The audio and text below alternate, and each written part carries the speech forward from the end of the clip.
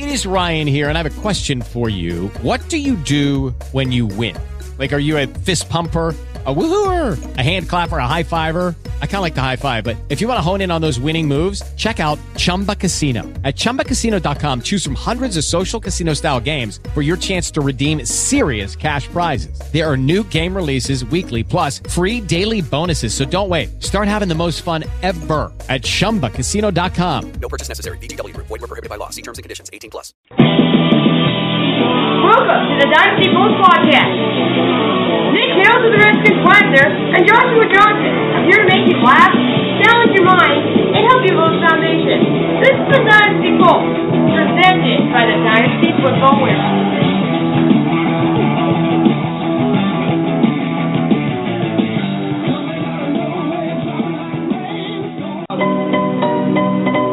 You think it's a game?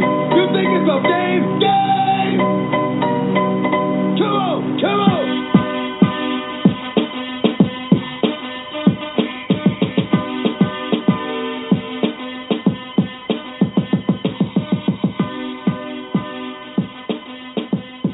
Come on! Come on! Come on! Hey, yo! Hey, yo! Hey, yo! Playoffs? Don't talk about playoffs? You kidding me? Playoffs? I just hope we can win a game. Oh, that playoff clip maybe gets a little overused, but I never get sick of it. And it's fantasy playoff time, so why can I not play it? You know what I'm saying? Welcome to the Dynasty Pulse Podcast. I am Joshua Johnson. With me, as always, is Nick Hale to the Redskins Wagner. Nick, what's up, buddy? Oh, Josh, it's fantasy playoff time. It's a crazy time of year. I'm actually going to be starting a guy, Bryce Brown, that wasn't even on a NFL roster last week. So, that's how crazy the fantasy playoffs can be sometimes. How are you doing today? Oh, I'm also considering Bryce Brown since I just lost Thomas Rawls in one league, too. So, I guess I just close my eyes and hope the system works for him. But this... we are now, either one or two rounds deep into the fantasy playoffs for most leagues, and we're rewarding you guys that are still going with a little sit or start madness today. We're going to go through every game and talk about a lot of players, both offensive and defensive. So I don't know how long we're going to be here, but we're going to do it the best we can. And I do want to preface this with our good friends over at Her Fantasy FB podcast. It's a group of ladies over there, Brandon, Ashley, and Courtney. They do this every week where they go through all the games. So this wasn't necessarily totally my idea, and I'm sure other podcasts do that, but it's kind of where I got the idea, and I thought now more than ever it has to be extremely important to just look at all your options, and hopefully we can find some guys that may be on the waiver wire for you or whatnot. So besides some quick thoughts, we're just going to get right into that. Obviously pretty ecstatic with Khalil Mack's 5 sacks, and lost in the Titans getting blown out by the Jets was Marcus Mariota catching his first touchdown pass. Did you see that, Nick?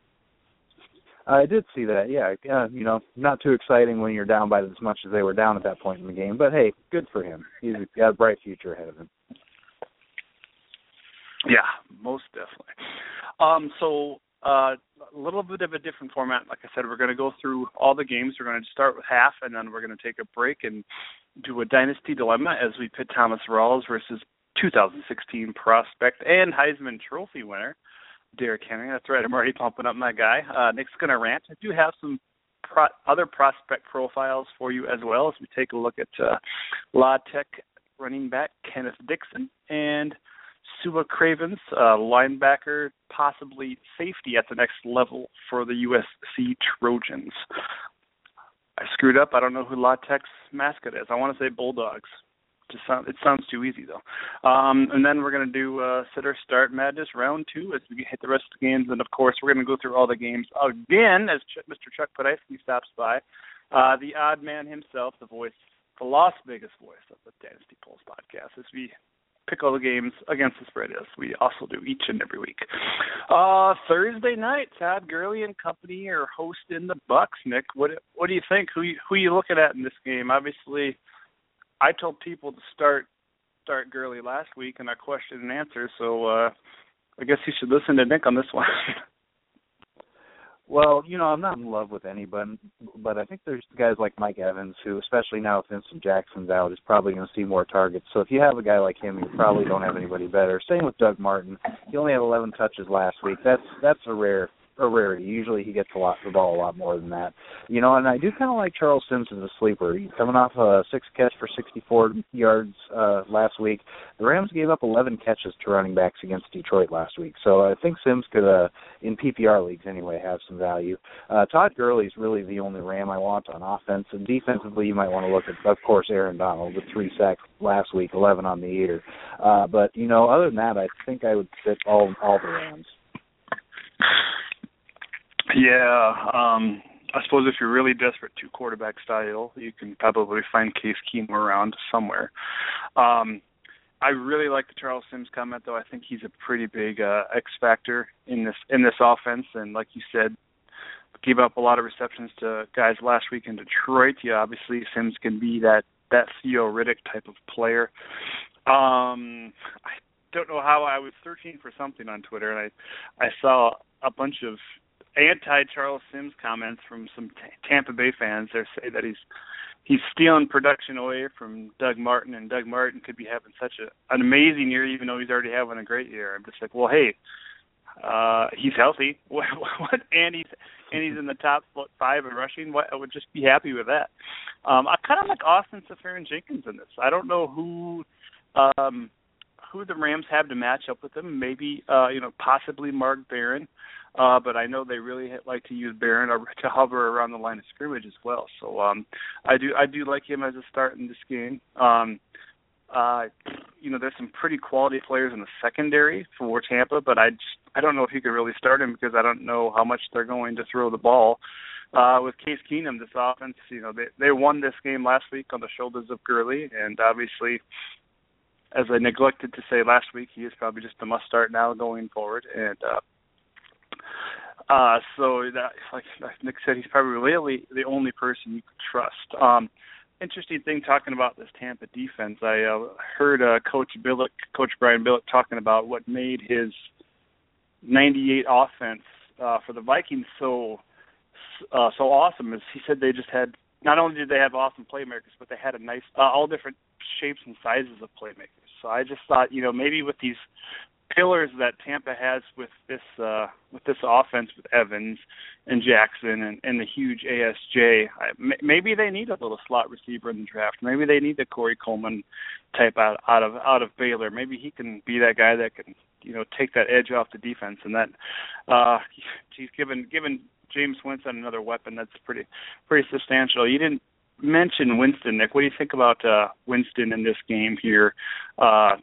Pretty solid front seven. It's not as strong as it has been, but pretty solid, especially up front with Donald. What do you think about Winston in this game? I would try to find somebody else. I just don't really trust him. The Rams do have a pretty solid defense, like you mentioned. They held Matt Stafford to under 250 yards passing last week. So if you have another option, I would probably try to avoid starting Winston. And you also have the short week playing on a Thursday. That could be tough for the rookie too. Yeah, but I know no Robert Quinn, no Alec Ogletree, so I mean it could be a lot. This defense could be a lot more solid, and a lot of injuries at corner too. So, any other people? Levante David continues to be questionable, but I think if he's got a helmet on Sunday, you got to play him. That's just what it boils down to, because he's not a guy that's going to play at 50%. He's going to give it his all. Any more thoughts on this game? No, and you know what, to be honest, I didn't do a whole lot on defensive players as far as research. At this time of year, you pretty much know who your guys are on defense and when you can trust them and what kind of teams you can't trust them against. But,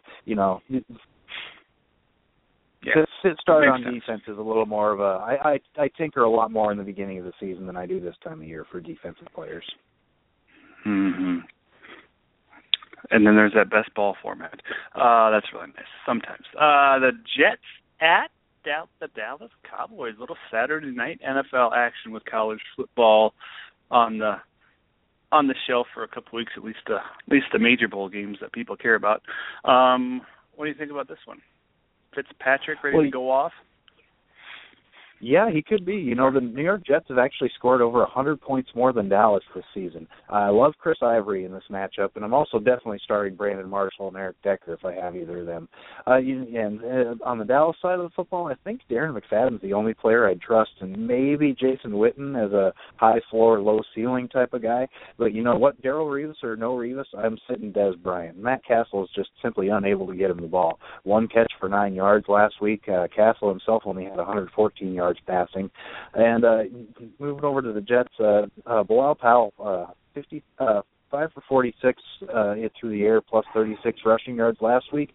But I expect the Jets to kind of be in control of this game, so they're not going to need to throw the ball as much. I think that could limit his opportunities. So even in PPR, I would probably sit Powell this week.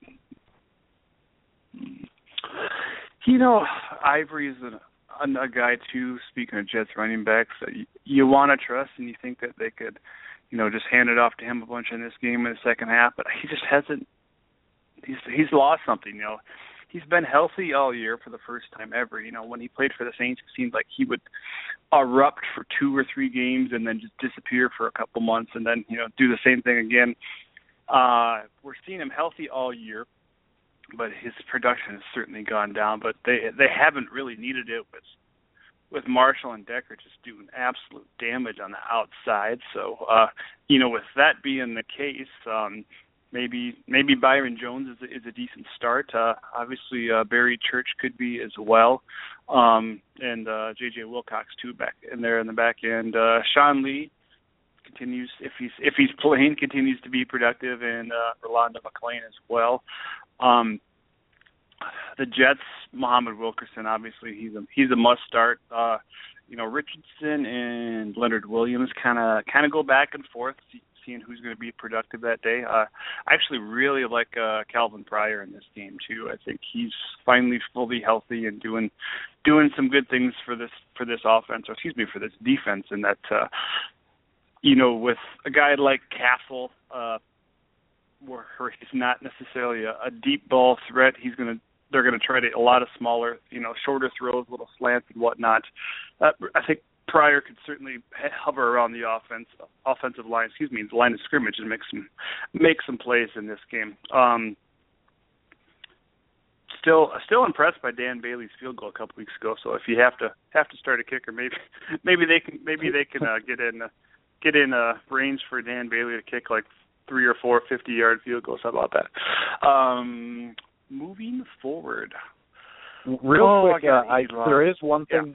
There is one thing that concerns me a little bit about New York Jets defenders this week, and that's the fact that Dallas was only able to get 11 first downs last week. If they can't move the ball at all, that's going to limit opportunities. If the Jets defense isn't on the field because they're forcing 3 and outs, you're not going to get a lot of points. Yeah, maybe hope for a big pick 6 from Calvin Pryor or something like that. The Carolina Panthers, the undefeated Carolina Panthers.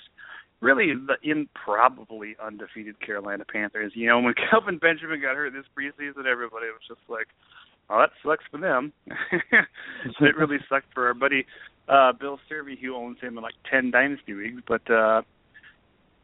they persevered. When a month ago when we talked about all the or a couple months ago probably now, when we talked about all the undefeated teams and how you could beat them, I really didn't see Carolina being the left of the undefeated. I thought their lack of receiver depth, would eventually come around to hurt them. But my gosh, this New York Giants secondary is terrible anyway. So, geez, we can see a couple of 50-yard TD passes from Ted Ginn in this one, or TD catches from Ted Ginn. What do you think about this game, Carolina at the Giants? Tell me to sit Eli, please. Yeah, I would probably sit Eli. The only thing you're hoping for is garbage time, I think. Carolina's just playing on a different level from everybody else in the NFC right now. You know, there's no surprises here for me. I'm starting Cam Newton if I have him, Greg Olsen, and you mentioned Ted Ginn. If you're going to take a flyer on a Carolina receiver, he's probably the most likely to find the end zone. Odell Beckham, you know, he's going to face Josh Norman. That scares you a little bit, but he can't sit a guy like Beckham. Don't expect 200 yards and 3 touchdowns from him, but I think you still probably start him. And the fact that he does line up against Josh Norman means the other targets, guys like the tight end Ty, could see a slight uptick in targets. I'd probably start a guy like him. Reuben Randall, I just can't trust him. I know he scored last week, but he's just been so up and down this year. I think I would try to avoid Reuben Randall if I could. And, of course, the New York Giants running backs. You can't trust any of them. They just spread the ball around on all those guys so much. Tough to count on any of them. Yeah. Oh, you could thought that the Tennessee cluster was bad. That Giants is, oh man, they're becoming almost worse than the Patriots because, unfortunate for the Patriots, but at least they have keep losing people to injury, so it keeps getting less and less bodies. Although I hear they are working out Steven Jackson today, so we'll see if something becomes of that. But yeah, what a great matchup is to get the two of the premier players going up against each other in Beckham and Norman. Norman, coincidentally, could be a free agent if Carolina doesn't take care of him some point in time here in the next couple months. Man, the Raiders could really use a shutdown corner. But he's obviously gonna demand a lot of money. It's a guy that's been around for a couple of years and obviously now certainly figured some things out. But yeah, what a great matchup to watch. Yeah, I don't know how anybody could ever bench Beckham, because I think even if they don't get him down the field for a 40-yard reception, he's certainly going to see a lot of quick hit slant action. I think they'll probably try a lot of that to maybe test out Norman here and there. But that, yeah, certainly doesn't mean that you can start Reuben Randall with any type of confidence at all either. Would love to. I should have checked to see how tight ends are doing against Carolina, but Willie Ty has certainly still been productive for this for this offense, and I think that could come into factor here if the Giants somehow move the ball on this Carolina defense with any kind of consistency. I could see Willie Ty getting a little red zone action. Obviously, there's some studs in the Carolina defense. Coney Ely, you cannot find any consistency, but this Giants offensive line is not the greatest. If you have Funchess or, like I said earlier, Ginn or Kotry, in some deeper leagues, if you have those guys, just play them, because this defensive secondary for the Giants is terrible. They got some guys that are playmakers, but they have to make plays because they're always giving up deep balls, and it's not a good situation there. I'll see if they can shore that up. I do like Landon Collins for the Giants defense, as I always do. Jonathan Casillas is another guy that's making a lot of plays right now. At linebacker, he's kind of come on here towards the last half of the year. So if you have an injury you're dealing with, there are some guys that you just can't seem to get any consistency out of. Casillas is a guy I know that's available. I think he's even available in our 16-team league right now. So certainly somebody to look at, and he might not be a bad future piece for the next couple of years as well, just because this Giants defense needs a player like that to be consistent.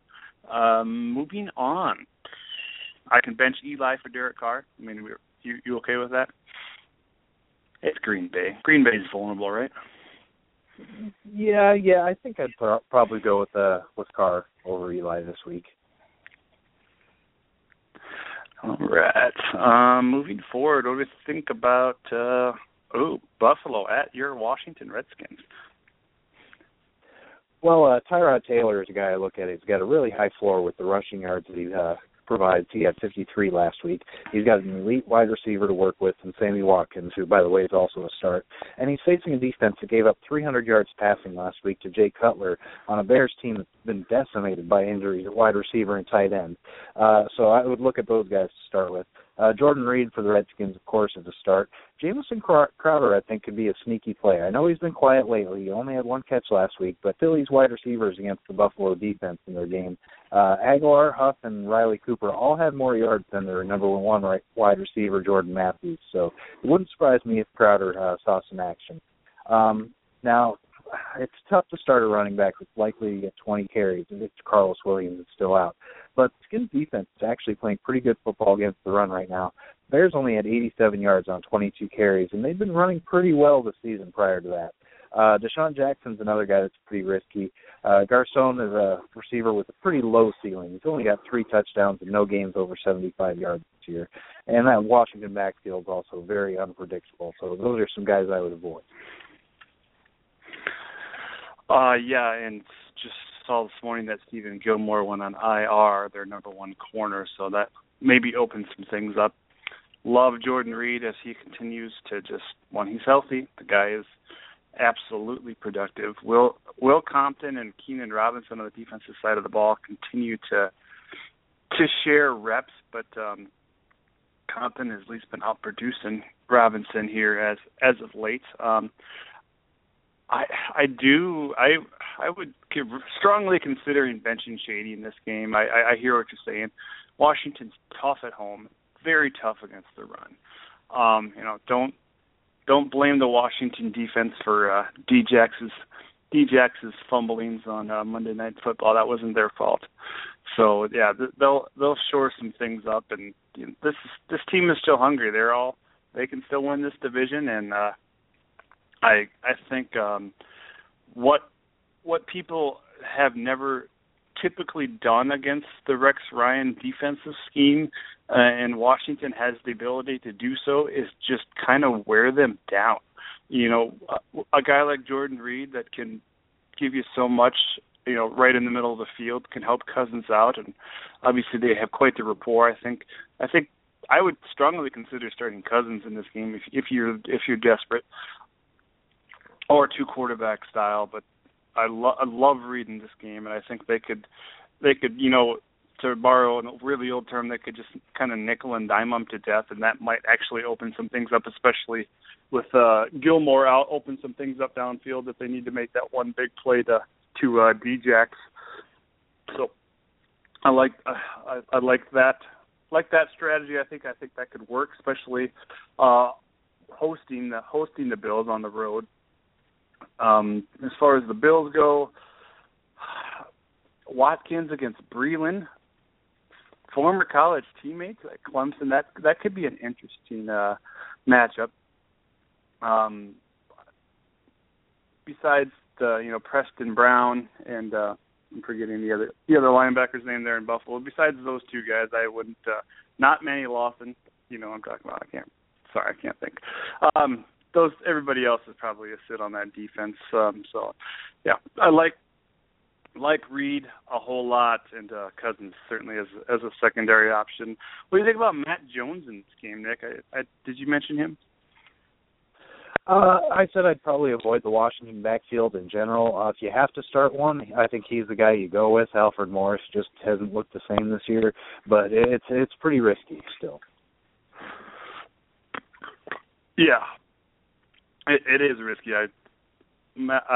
Alf Morris has been a free agent in my redraft league for a couple of weeks. I keep wanting to pick him up, but then I looked at his stats over the last month and just besides that one game, it's just like, oh boy, certainly a different road for him and Lamar Miller in contract years, that's for sure. Moving forward, Chicago at Minnesota, interdivisional battle. What do you got for us? Well, I look at both Chicago running backs as low running back 2 or flex plays. At 5 and 8, the team would need a ton of help to make the playoffs. So I think they're going to continue to split carries between Forte and Langford, just to see if the youngster Langford can take over full-time duties next year. I think I'd start both quarterbacks. They're both coming off 300-yard performances, and both tight ends, Miller and Rudolph, are okay starts too. Now, Teddy Bridgewater completed passes to 11 different players against Arizona, but that makes all of the Minnesota Vikings kind of risky plays. Stephon Diggs had 7 targets. That led the team. He's probably the safest bet, but he's really cooled off lately. Those 7 targets only produced 2 catches for 12 yards, albeit that was against a tough Arizona secondary, though. I would sit all those guys if possible, and I'd probably sit any Bears receiver not named Alshon Jeffrey. Yeah, Jeffrey, he's another guy that when he's been healthy this year, he's been very productive. He hasn't had any, maybe he's had one stinker game, but I drafted him over A.J. Green in my redraft league just because I had some bad feelings about A.J. Green. He's not setting the world on fire. I'm not saying I was completely right, but he's not setting the world on fire. And then, Alshon missed like the first 5 of the first 6 weeks, something like that. But he's certainly come around. He is the big go-to guy in this offense, even though the tight end Miller's been doing okay. But Jeffrey, especially with Martellus Bennett now on the show for the rest of the year, Jeffrey is certainly the man. I do wonder about what we're going to be seeing from Chicago. I mean, Chicago is pretty much out of it, right? Obviously, they're not going to lay down and let division opponent beat them up. But I just wonder how much that could come into play in terms of Forte versus Langford. I certainly think maybe Langford sees a little bit more action, especially if this game gets out of hand. Chicago seems pretty content to let Forte walk this offseason, so they certainly want to see, what works with Langford, and I'd probably start him over Forte. I know it sounds crazy to bench Forte at this point in time, but it's certainly something you got to consider. It's the playoffs, and you can't. Obviously, there's the start your stud mentality, but you can't necessarily rest on that. You certainly need to explore your options, and if you're fortunate to own both of these Chicago guys, it might be a consideration there to play Langford, and especially against a pretty solid rush defense in Minnesota. So I know they're beat up, but they certainly are fairly decent. With everybody being beat up, I think Eric Kendricks has certainly become a must start on the defensive side of the ball for the Vikings, and really the only person on Chicago I've liked, and I've kind of liked him all year. And our guy Brian Hawks here at DFW has been on since the summer, and that's Pernell McPhee. He's certainly come through and been the pass rusher that they need, and we obviously know the Minnesota offensive line has proven to be vulnerable, so they're going to need to protect Bridgewater. But I see McPhee getting at least 1 or maybe even 2 sacks in this game. Obviously, you're going to start AP. I don't know about. It seems weird because Chicago was so vulnerable against the pass early on, but they've certainly come around. I don't even if I own Diggs, I don't think I'd play him in this scenario. He's got a bright future, but it's not. He's certainly not a must start there. Any other thoughts in this game, Nick? I agree with you on Diggs. Bright future, but it's been tough sledding for him the last month or so. So yeah, you're sitting him if you have better options. Okay, moving forward, Atlanta versus Jacksonville. What do you got for us? Well, I'll keep it simple. If a player is starting for either of these two teams, you're probably starting him this week. The only exception I would say would be Roddy White. I thought about maybe having Matt Ryan as a sit, but, really, if you're still alive and he's the guy you've been using, you would have already replaced him by now if you had better options. And, at this point, what are you going to do? Sit him for A.J. McCarron or something like that? No, you're going to play him if you've been using him. That's too risky in the playoffs. Matt Ryan does still have the great wide receiver in Julio Jones to rack up yards with. Hopefully get a score or two that way. I mean, the Falcons can't get shut out 2 weeks in a row, right? As far as sits, fine. If every receiver on the depth chart in front of Marquise Lee gets food poisoning or pulls a hammy and Lee has to start, he's a guy you would sit. I mean, didn't they draft him actually ahead of Allen Robinson? And it shows you what scouts know sometimes. Oh, yeah. And they got Rashard Green, too, who's certainly proven to be a big player, and he's been a nice addition for them in this short game, and I didn't necessarily expect him to see much much of the light of day this year, especially since he missed a whole bunch of chunk of time. But they're certainly using all their options. But yeah, if you have maybe I hear you on Roddy White, maybe sit him. But if you have a pass catcher in this game, you got to play him. And I also think conversely, look at guys like I know that are available in a lot of full IDP leagues like Devon House and Robert Alford. Start if you're looking for a cornerback to get you some stats, because even though you kind of know, like Nick said, who you're playing in defense, cornerback is such a week to week thing, and I actually really enjoy shuffling cornerbacks every week, and obviously enjoy hitting on them, but missing on them, it certainly takes it as a learning experience. But a lot of balls in the air in this one. A lot of balls in the air. But maybe the front seven guys, probably not. Freeman's obviously a start. Denard Robinson, people are picking up because Yeldon's pot. Do you know, is Yeldon out in this one, Nick? I believe Yeldon is going to miss this one. So yes, Denard Robinson would make a nice play in this game. Okay. That seems to be the case, but Yeldon is questionable as of right now, but don't know a practice report for him. There was one other week where Yeldon missed, and I started Robinson. I was all happy, thought it was going to be awesome, and he did absolutely nothing. So I wouldn't get necessarily overzealous. If you have a guy like we talked about earlier with Charles Sims, certainly a consideration. Even like a Gio Bernard, I would certainly roll with one of those two guys, probably over Robinson. If you're desperate, congratulations making this far in the playoffs, I guess. But yeah, it's to start the pass catchers. Obviously, that's the key in this game.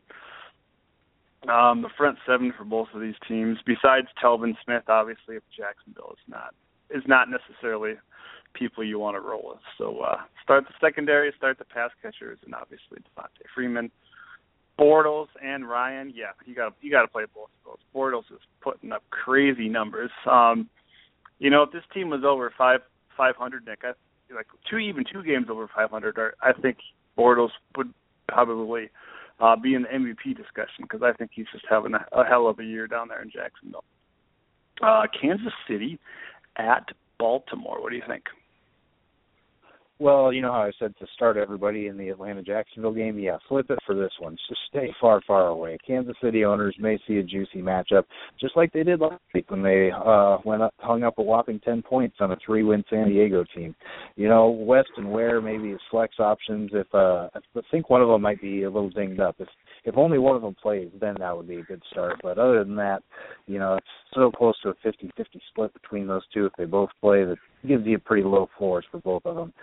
You remember in the preseason, Travis Kelce was considered to be a top 3 tight end. Then in week 1, he had 100 yards and 2 scores. Since then, Kelce's only had 2 touchdowns, and he's got 0 games over 90 yards. He's had under 50 yards in 5 of the last 6 games. So, I think maybe Jeremy Maclin might be a decent start, but I admit I'm prejudiced against Alex Smith wide receivers, so I just don't trust him, especially in the playoffs. If you want to plug one in during a bye week, that's fine, but, to start in the playoffs, I just can't trust a Kansas City receiver. But Albert Wilson, had 73 yards. Yeah, he only had 2 catches, probably had 3 targets. Especially since, Baltimore's secondary sucks, but Kansas City could seriously hand the ball 20 times to West and 20 times to Ware in this game and win by 2 touchdowns. It's just not going to be. Baltimore is so desperate they signed Ryan Mallett yesterday. That's just a bad situation there. They signed Ryan Mallett to back up Jimmy Clausen. Oh my gosh. Remember when nobody wanted Ryan Fitzpatrick anymore? Remember that? Yeah, wow. Here's where we are.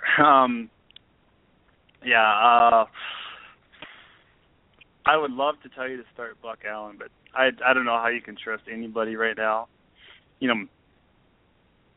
Maybe, just maybe, Crockett Gilmore catches a touchdown pass in this game, but that's super desperate. I agree with Nick. I would maybe just, if you can, avoid the players in this game. Besides the Casey running backs, I think they could be really the only beneficiaries of this game here. Tennessee at New England. What do you think? For McCluster on injured reserve now, Antonio Andrews' value goes up some, but Tennessee likely won't be close enough to be running the ball much this week. I think McCluster's injury kind of hurts Mariota's value a little bit, but, if you're an Andy Dalton owner and your backups are Mariota and a lower-tier quarterback like Blaine Gabbert, Manziel, somebody like that, then I would feel all right starting Marcus Mariota, but I always worry about a rookie going up against Bill Belichick's defense for the first time. But I do think Delaney Walker's a pretty safe start. Those two seem to have a pretty nice connection there, the tight end there for Tennessee. As far as New England, Amendola and Gronk. Edelman, if he plays, I heard rumors that he might be coming back. I don't know how much I buy into that at this point. I think they'd be better off saving him for the playoffs. But Edelman and Gronk would be decent starts. And I think I'd go with LaFell, too, along with James White as a flex in PPR leagues, obviously. And, of course, Brandon Bolden, now that LeGarrette Blount's out for the year, he's probably the next man up as far as the running backs go. Yeah. You never want to make a judgment call on which Kansas City guy to start, that's for sure. Which New England running back to start. I don't know. It appears to be Brandon Bolden, but then, of course, Steven Jackson's working out with them now, so who knows? James White's certainly been a useful PPR option the last handful of weeks. If you have Gronk, I would strongly suggest, trying to get a tight end in one of the afternoon games or Monday night game or Sunday night game, just in case.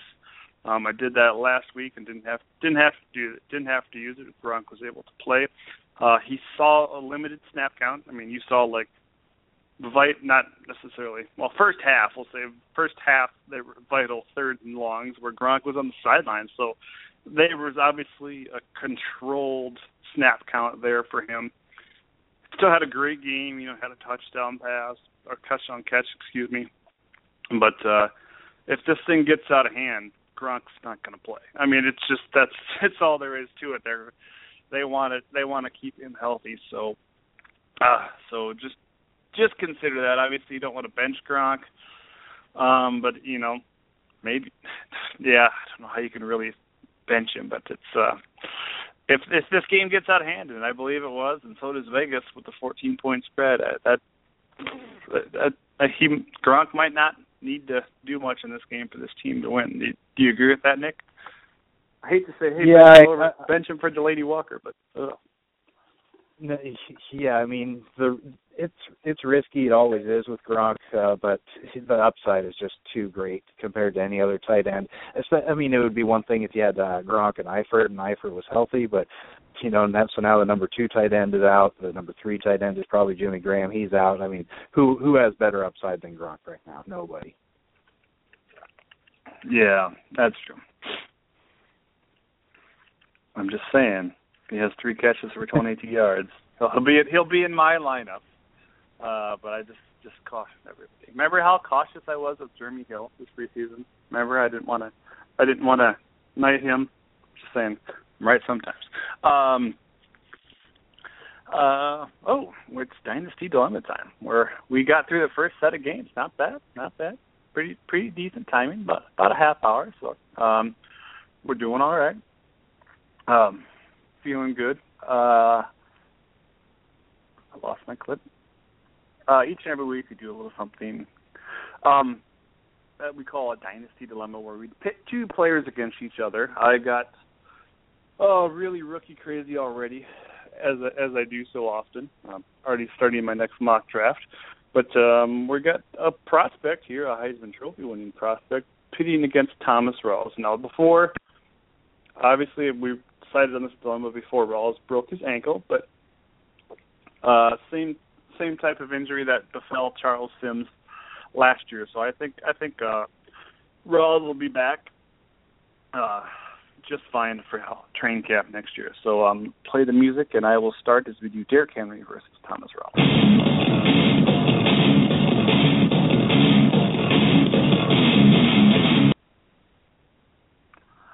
Okay, so like I said, I so often get rookie crazy, and I will be a little self-deprecating within this podcast to prove that point, but I just thought it was certainly something to consider. So Derrick Henry, I realize how ridiculous this seems that we are comparing a college prospect to an NFL player in season, yet I believe Henry is special.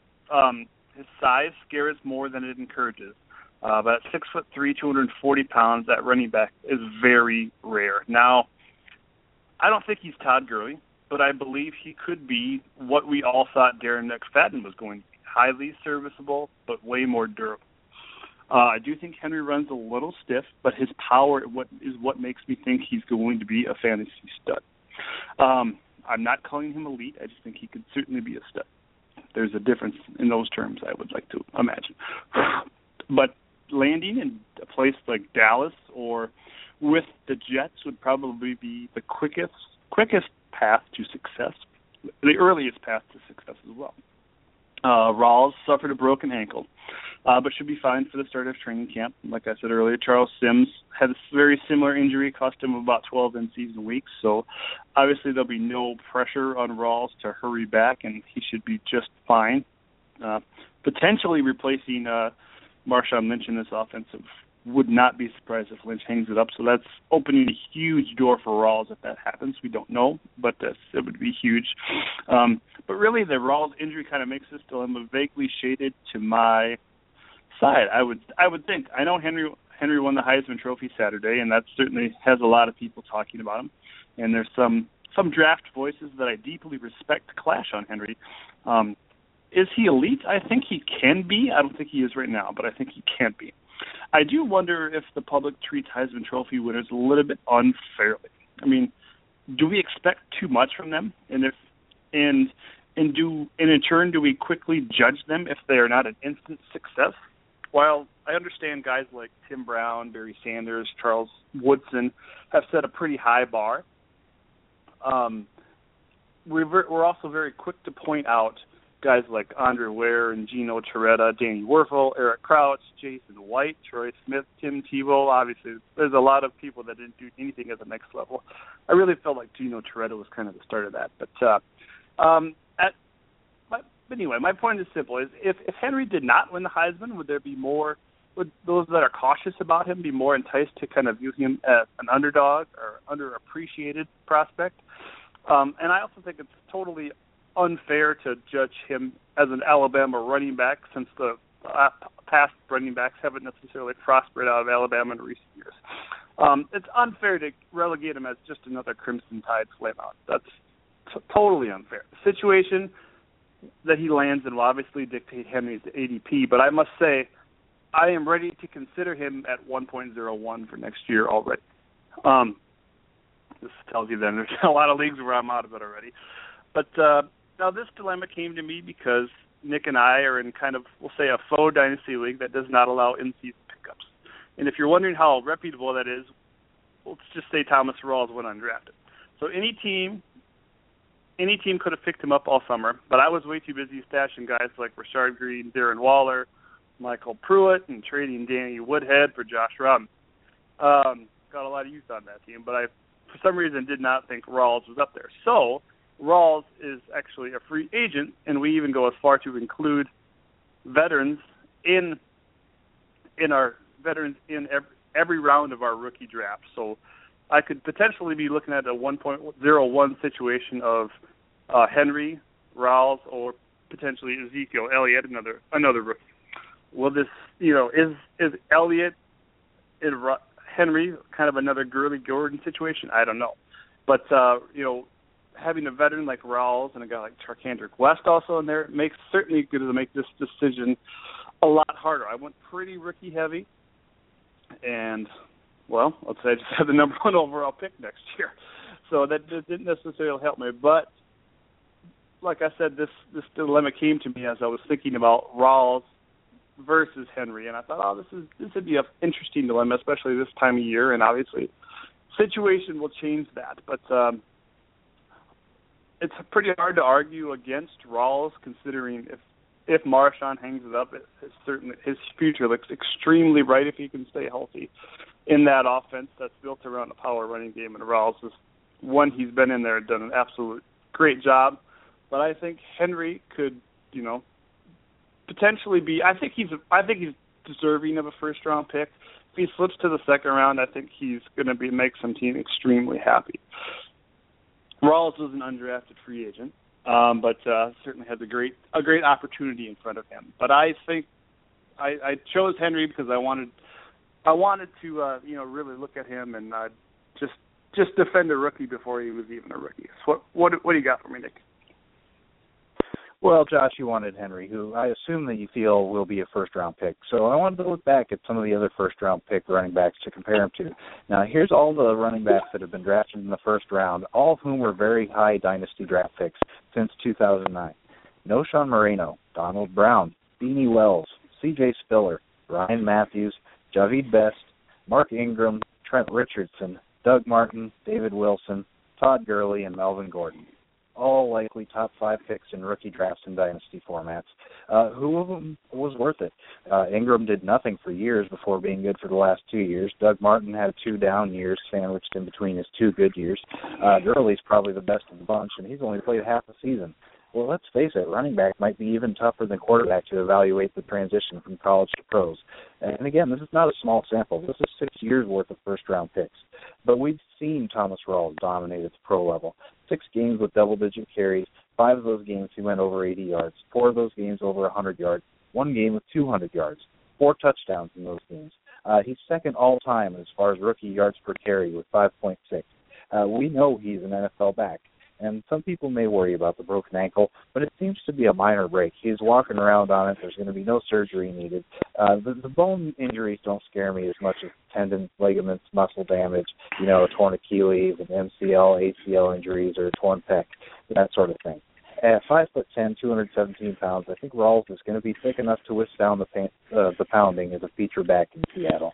I would expect Marshawn Lynch to retire, but even if he comes back, given his age, I would think Seattle would use Lynch in a complementary role in an effort to keep him fresh and healthy for the postseason. But even in a 50-50 split, I think both of these backs would be decent players in a suddenly high-powered Seattle Seahawks offense. For every Todd Gurley, the road is littered with running backs who, for one reason or another, failed to live up to the hype. So give me the guy I've seen perform at a high level in the NFL.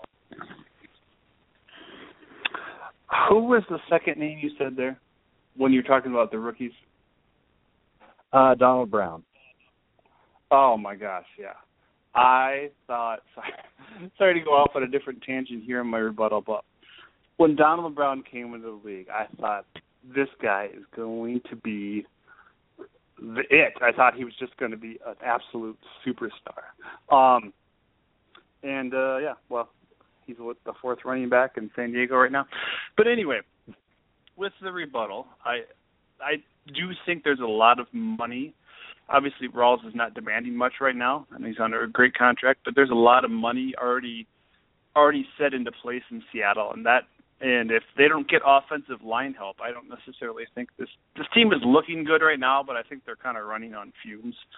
And if they miss the playoffs or get bounced early, I think there could be some major changes and personnel and possibly scheme change. So and obviously we have no idea where Henry's going to land, but I think people would be very excited if it was Dallas or with the New York Jets. Those are the 2 stops that I see as potential drafting running backs early. But who knows what Jerry Jones is going to do?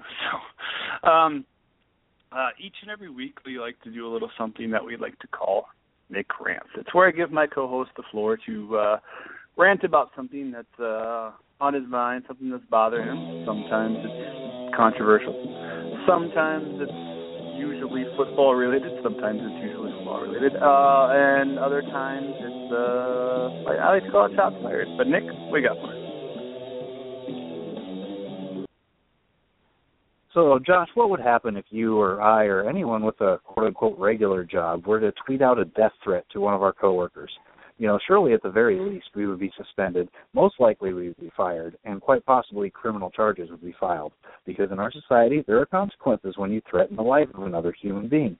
So what happened to Steelers linebacker Vince Williams when, following the Week 8 matchup between Pittsburgh and Cincinnati, where Vontaze Burfict knocked Pittsburgh's running back Le'Veon Bell out for the season, Williams tweeted, "I catch Vontaze on South Beach, I'm painting that boy on sight."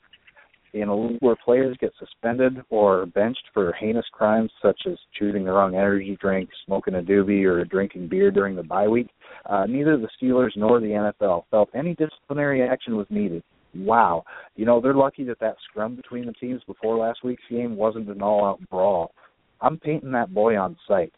In a time when the NFL is seeking to distance itself from off-the-field violence, a player publicly saying something like that is completely unacceptable, and the league's failure to react is even more so.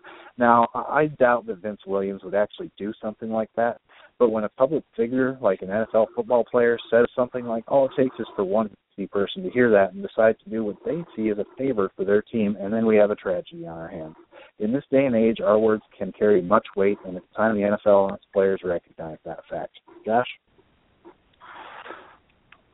Yeah, especially since we overreact in society to so many other things. And maybe the NFL didn't publicly address this situation because they didn't want too many people to find out about it. That's maybe really the only thing I could think of. But oh yeah, I did see the hit. They showed it many times on the replay that I was watching this morning. Yeah, I actually didn't think it looked that bad. I mean, he pulled his arms away, but I don't know whatever it is. What a fun game that was to watch. There was pushing and shoving after almost every play, and obviously people are big and emotional after a game like that. So maybe that came into play too. But yeah, I'm a little surprised, as you were, Nick, that there was no disciplinary action coming down from this one. I'm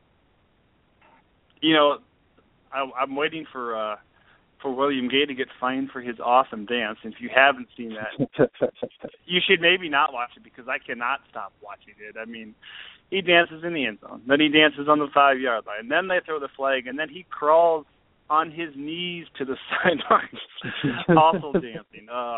Best dancer in the NFL, man. Best dancer in the NFL. William Gay is the man. I love it. What a play to jump her out like that. Obviously, it's against a young quarterback, but what a play he made, and he deserved to dance. Didn't Antonio Brown get suspended last week for jumping on the goalpost after he scored a touchdown? He didn't get suspended, but he got fined. I mean, you overreact to that, but and throw flags on excessive dancing, but you don't react to this. So just let him dance. Who cares? I mean, he was happy, and a guy like that doesn't score a touchdown, every season. Although he has, he doesn't score a touchdown all the time. So he likes to enjoy the moment. But yeah, should have reacted to this one. So we'll see. Maybe somebody in the league office is listening, and they'll bring the hammer down. I want to get a couple prospect profiles before we get to the rest of the sit or start here. Of course, now we're running behind. But Kenneth Dixon, running back, La Tech. I didn't check that. We'll say Bulldogs. 5'10", 212 pounds. Easily put. Dixon is another guy, kind of like another guy that we talked about already, Thomas Rawls. He's kind of the Thomas Rawls of this year's draft. I think he will obviously go drafted. Rawls was undrafted. But smaller school pedigree, but a tireless and tyrant. But he's a tireless worker and a tyrant in the trenches. La Tech was not a good team, although they are making a bowl, which that's another whole other conversation for another day. La Tech is not LSU, but unlike Rawls, Dix should be drafted. He makes he might make scouts look like a genius for pounding the table for him. He has 3-down pedigree. I really think he might have to start as a 3rd down, but he has 3-down pedigree. He has soft, but he also has tender hands. He's kind of the grace. He has the grace of a well-trained dancer. This La Tech was not a good team, but Dix is all heart, and he'll make like a 2nd and 3rd effort as he dives for the sticks. I mean, you'll see this guy make 3 to 4 moves to get 2 yards. I mean, he's just such a hard person to bring down and such a determined runner. I don't think there's going to be any character issues that should arise. He seems to be probably the best combination of Gio Bernard and Tevin Coleman. I think he and also has the potential to be way better than both of those two players. Man, as a compliment to Latavius Murray in the Oakland offense, I would absolutely love Dixon. Kenneth Dixon. If you haven't seen him, you got to go watch film. I'm just a great determined runner. Even when he's playing against a far superior opponent, he just really works for what he needs to get. Sua Cravens, linebacker / safety, we'll call him, USC Trojans. Mostly a linebacker in college. Does do a lot of coverage, but I think he's kind of the Shaq Thompson version of this class without the RB background. Certainly a tweener, but I really, really like what he brings to the table. Great coverage. He gets a little overmatched size-wise sometimes, but he has enough speed and burst to win some of those tough battles. For us IDP nerds, we should be excited if Cravens is drafted to be a safety.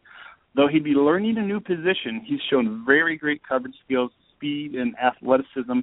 I hate when people always throw out comparisons with big names, but the way he does remind me a little bit of Levante David, the way he's able to close the gap on the weak side there for the USC Trojans. I know he's not Levante David, but he's got that type of speed to give chase, as I always like to say. And I also hate when people continue to talk about every receiver as, he's got this Antonio Brown element to his game. There's only one Antonio Brown. Don't even go there anymore. I'm sick of people talking about that. But anyway, Sua Cravens, linebacker / safety, USC. Be excited if he's drafted to be a safety somewhere. He could easily make the transition to strong safety. It'd be a nice in-the-box weapon there for somebody's team. Moving forward, what do you got for us, Nick, on Houston at Indianapolis? Could possibly be TJ Yates versus Andrew Luck, who's practicing today. What do you got?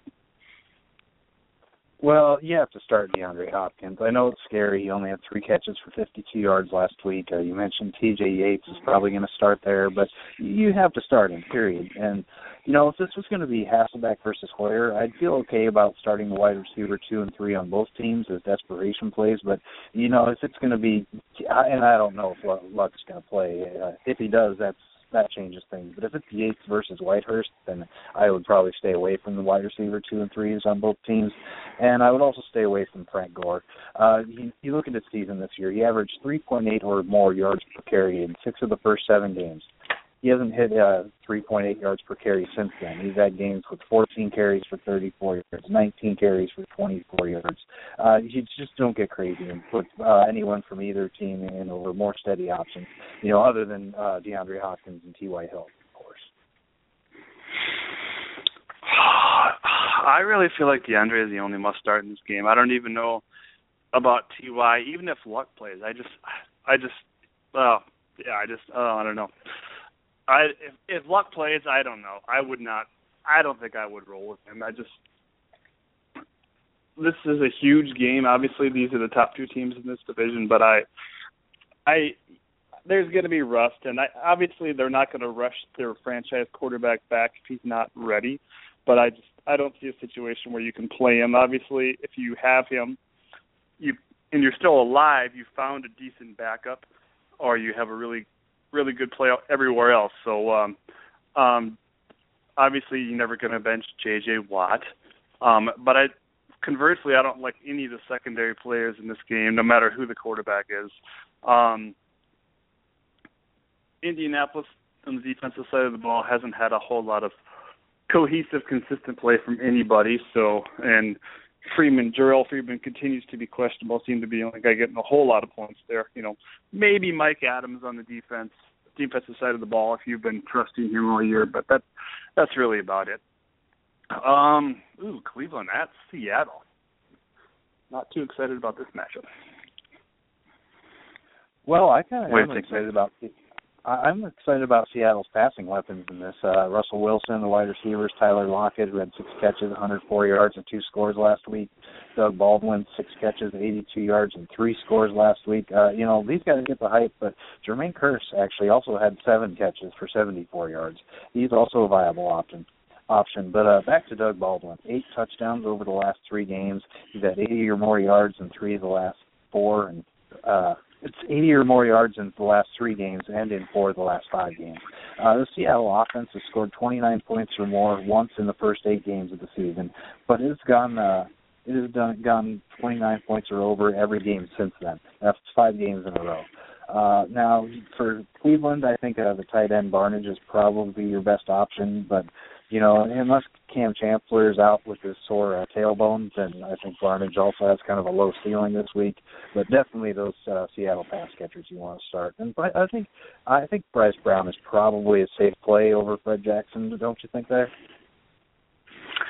Yeah, they seem pretty content to have Jackson to be the third down guy, and he really hasn't done much anyway at all this year. So it seems weird that they've just picked a guy off the street and he's going to be potentially getting 20 carries, but I guess he's fresh, and if they wouldn't have signed him, he wasn't in shape. So, you could roll with him.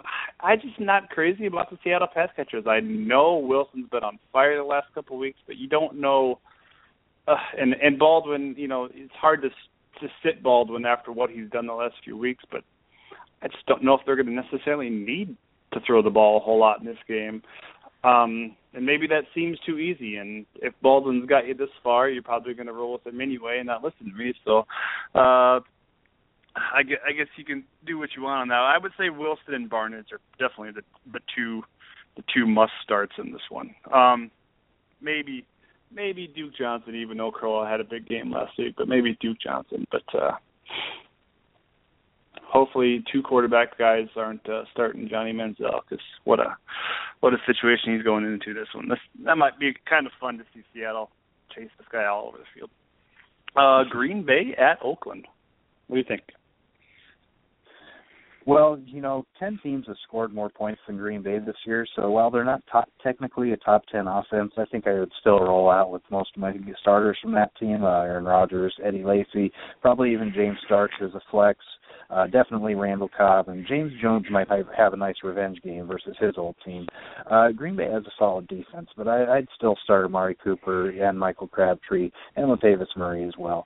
The Raiders' ceilings are kind of limited by the Green Bay defense. They're not as good as Denver defense, so I think Carr won't be as bad fantasy-wise as he was last week when he only had 135 yards, although he did have 2 touchdown throws in that game, so that saved his numbers a little bit.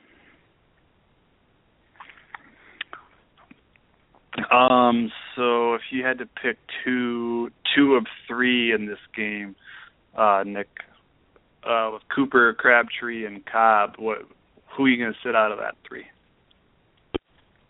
Probably Crabtree. Yeah, it's hard. I almost would consider benching Cooper. I considered that last week, and considered benching him for Devontae Parker.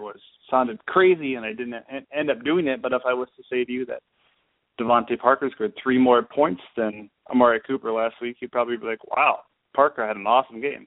No, he had 3 points because Amari Cooper had 0 points versus that awesome Denver secondary, which is probably the main reason this Oakland offense didn't push the ball a lot, is they were able to control the top weapon there in Cooper.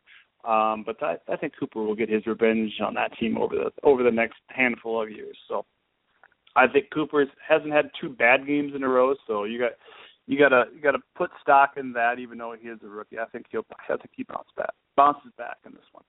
What do you think about Denver at Pittsburgh? Pretty big matchup here.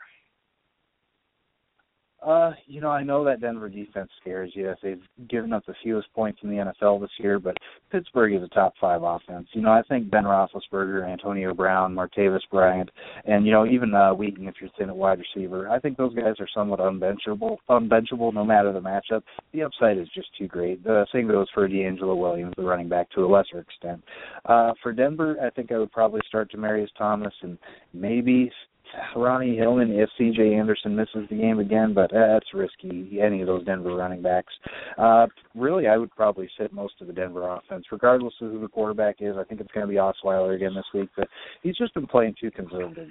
0 touchdowns for this offense last week, and that was against Oakland, who's allowed 326 points on the season. That's tied with Tennessee and Baltimore. It's not exactly an elite defense. Denver struggled to move the ball. So I would try to avoid all of the Denver players other than Demaryius Thomas. That's probably pretty smart, even though this Pittsburgh secondary hasn't been grand. But, geez, the huge matchup in this is those 3 Pittsburgh receivers versus this awesome secondary of Denver. Obviously, Denver is on the road, and that's probably tips the scales a little bit in Pittsburgh's favor. One thing I don't know how they will match up with the height of Martavius Bryant. I think he might be the pass catcher you want to play in this game, but obviously nobody's benching Antonio Brown. I mean, I'm in a situation with one team that's going to the playoffs where I have DeAndre Hopkins, Antonio Brown, and Jarvis Landry. And my bench wide receivers are Allen Robinson and Brandon Marshall. Obviously, I'm going to the playoffs, but I can't work Brandon Marshall or Allen Robinson into my roster at all or into my starting lineup at all just because how do I bench any one of those 3 guys?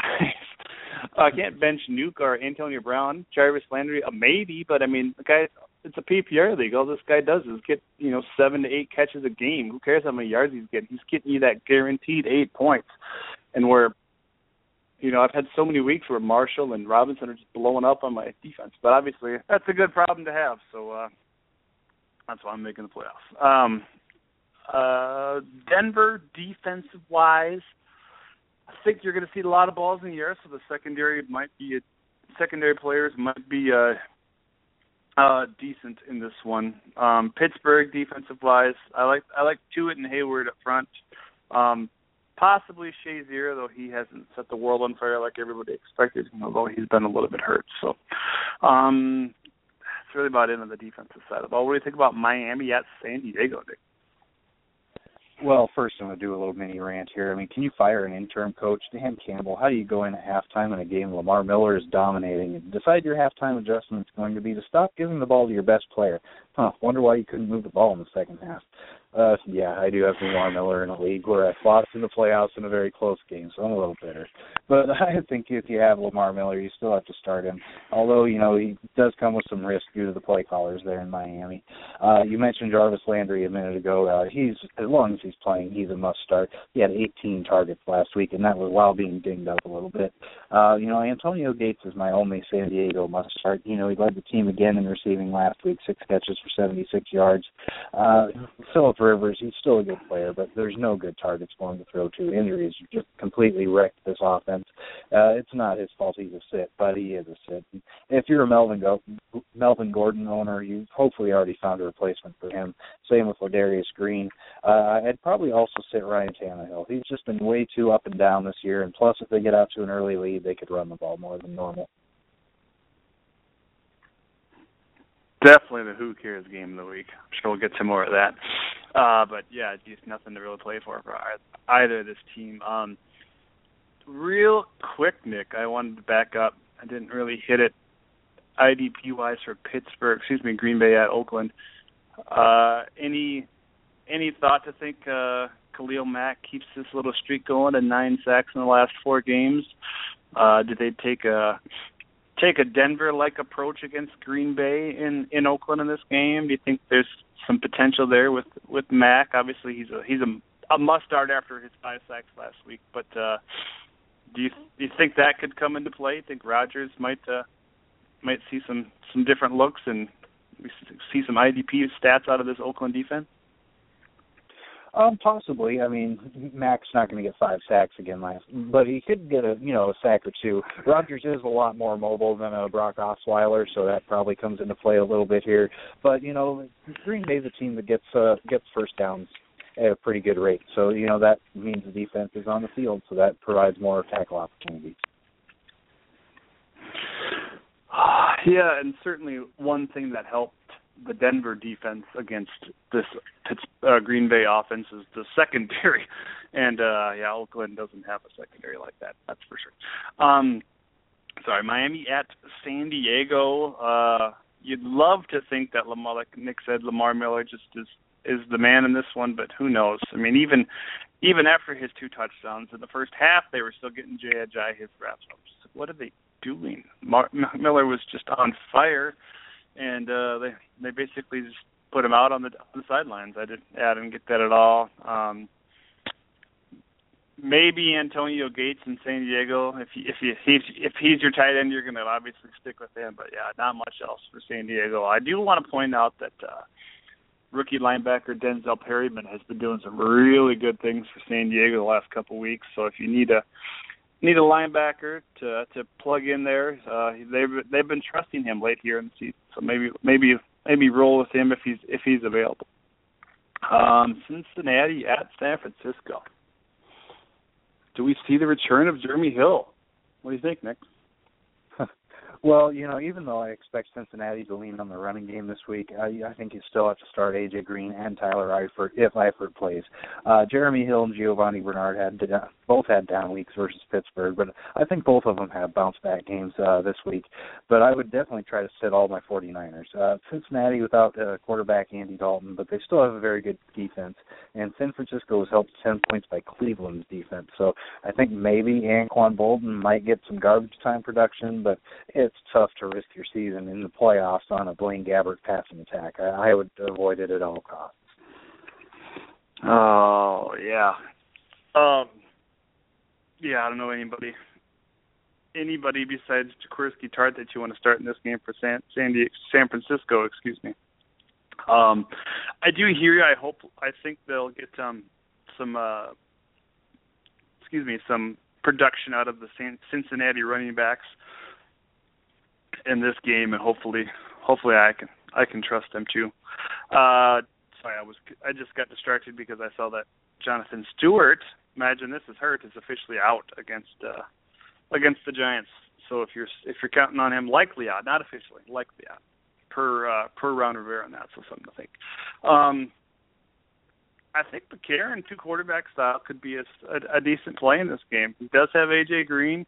Tyler Eifert had a concussion last week, so he's not a sure thing, but certainly a worthy thing to look at.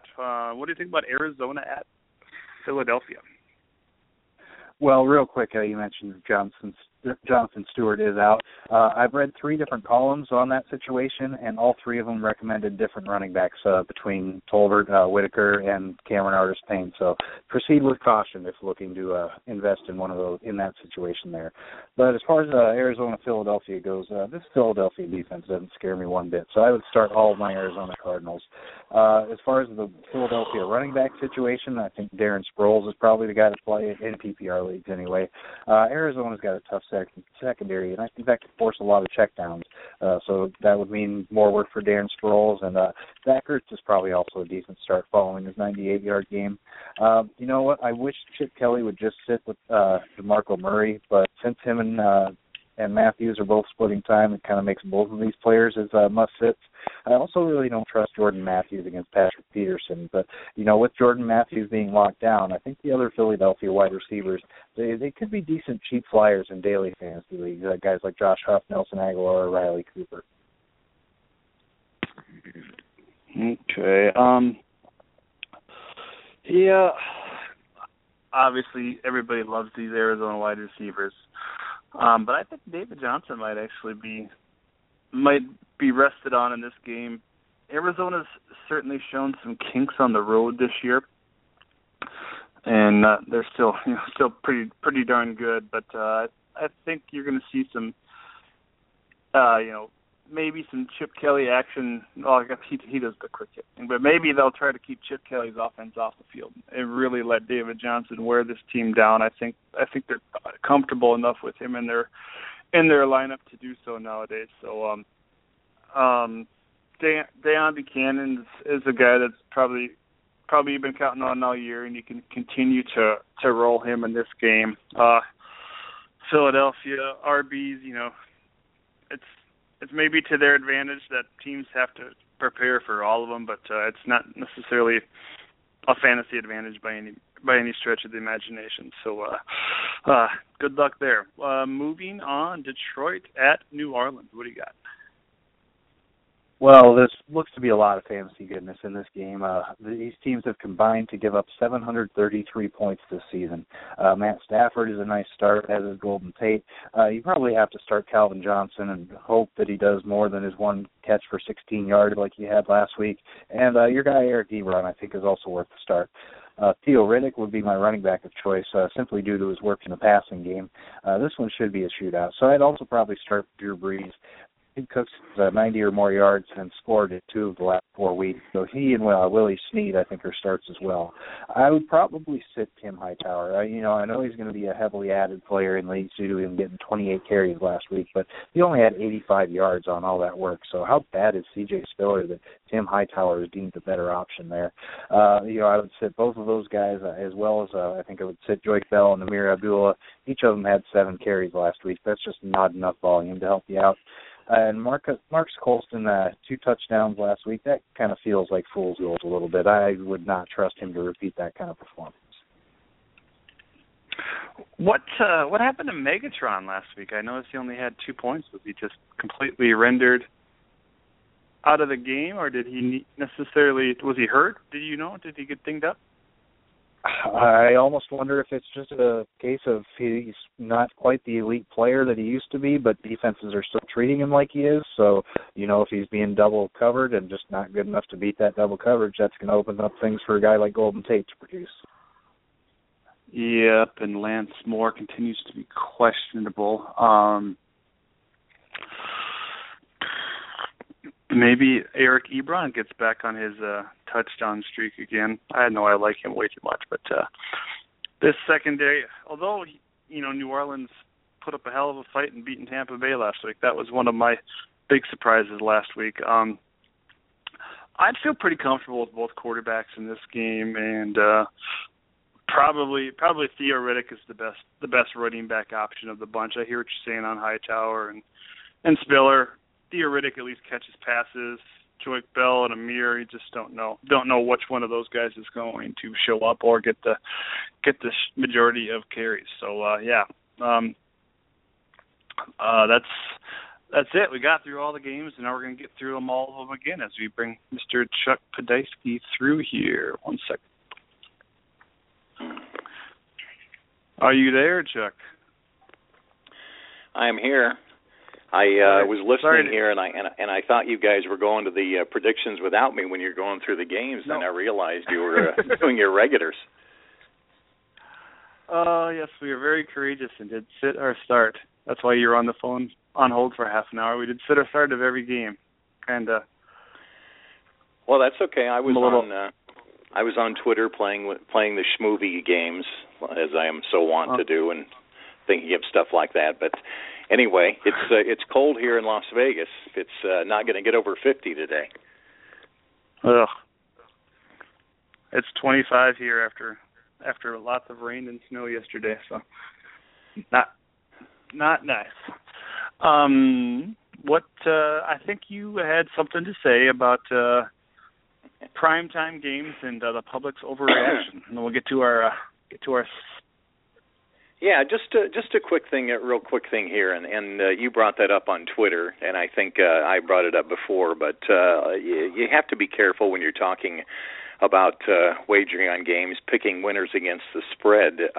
When one team plays on national TV and looks really, really good, and you were talking specifically about the New York Giants, and that's a good example. When a team plays on a national game like Monday Night Football, like Sunday Night Football, but the Patriots did what they were supposed to do, so we can't gauge anything by that on Sunday night, or even on one of the late afternoon national games. And the team looks really good. The public tends to look at that game and say, hey, that's how that team is.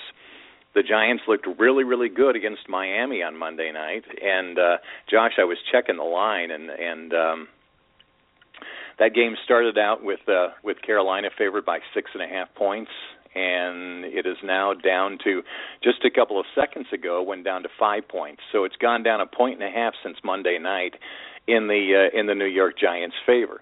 Now, I'm not saying that Carolina is going to beat the spread this weekend. It's just that when something like that happens, you know you probably aren't going to get a good price if you bet on that team. If you bet on the Giants, if they had just played a real close game against Miami, not looked very good, but still won, the spread would probably still be 6.5 or maybe at least 6. But right now, as it stands, if you take the Giants, you're only getting 5 points.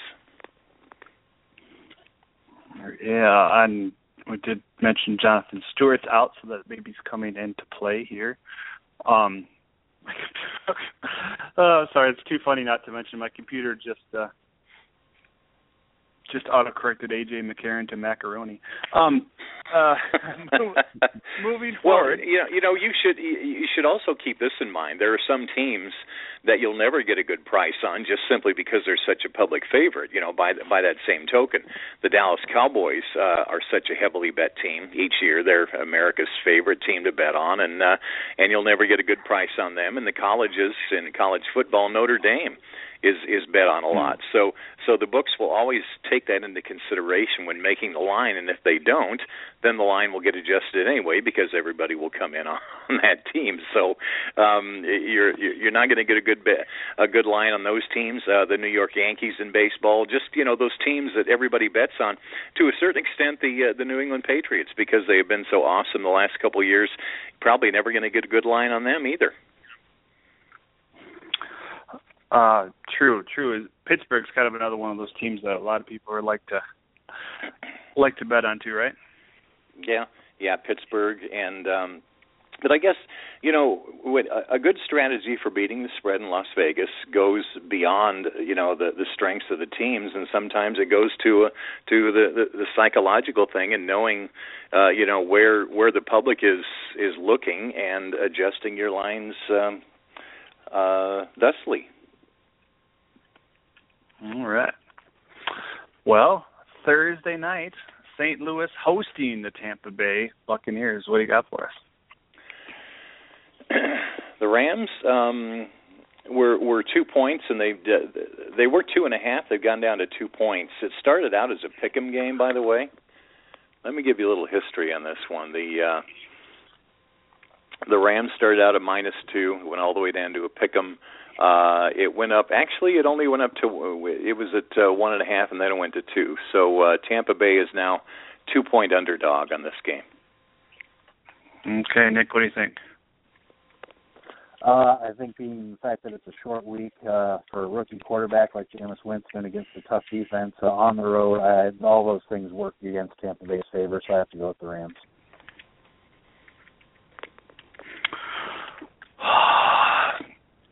I forgot. I did my picks beforehand.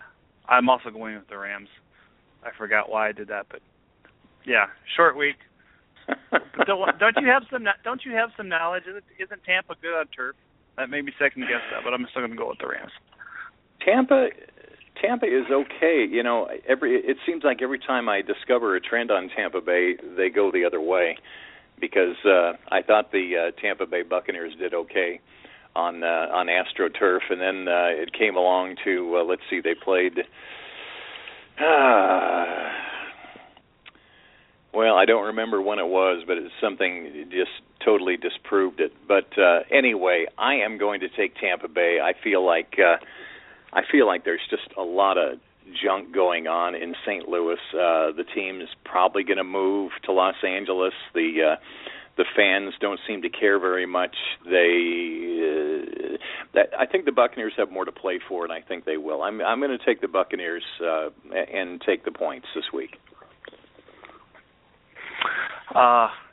Yeah, they do have more to play for. I certainly can't disagree with you there. Yeah, Josh, here's the game that blew it all for me when they went to Indianapolis and lost to the Colts. There's no reason for that.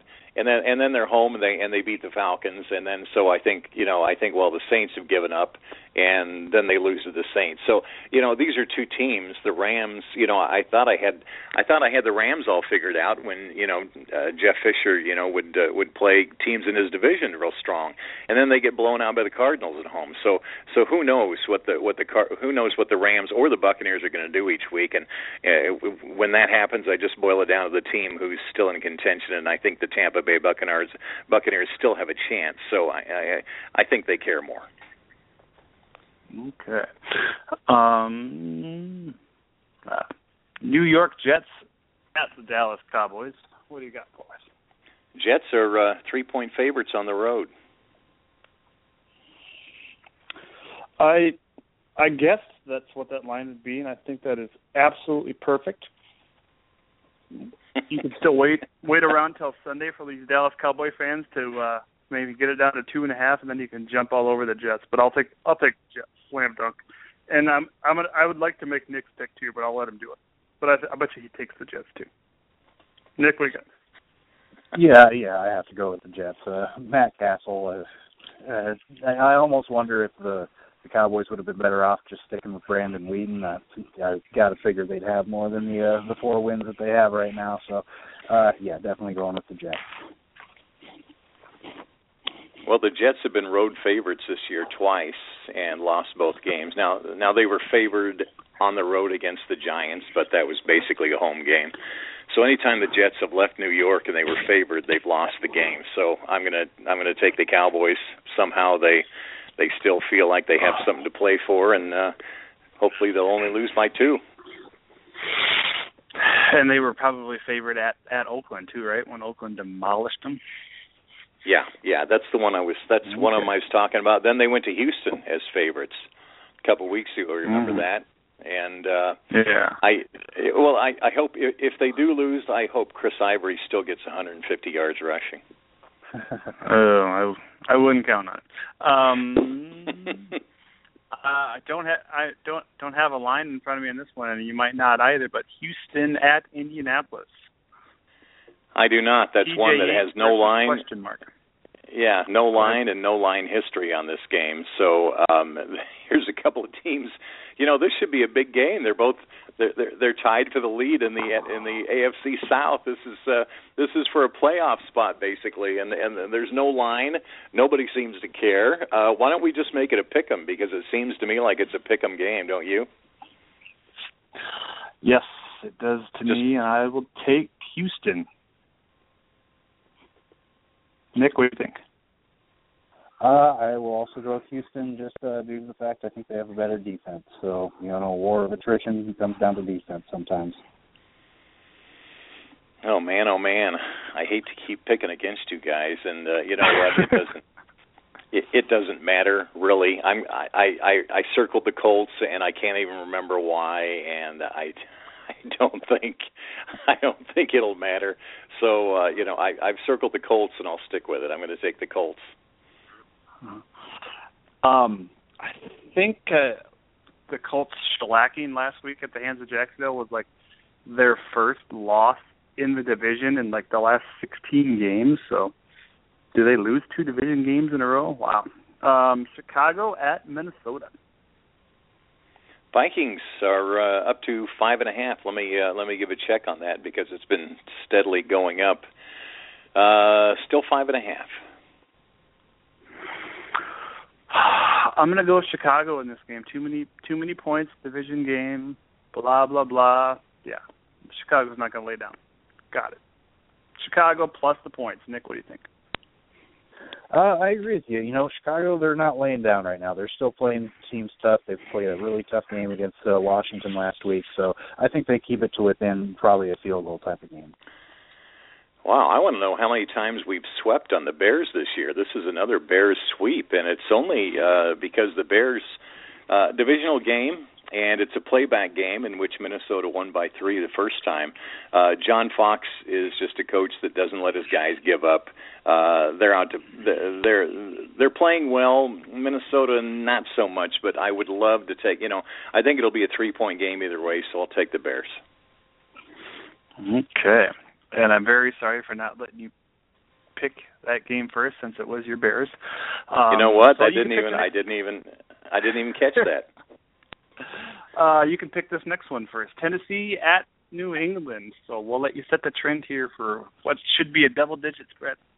Oh, Lordy, yeah. I mean, not only a double digit, it's 14 points. It's way above double digits.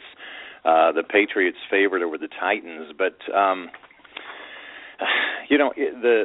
the trend is bad for the Patriots as double digit home favorites, but I think this is a different story. The New England is looking for that first round bye, and I think I don't know, with either one or two more games, they can pretty much guarantee themselves that.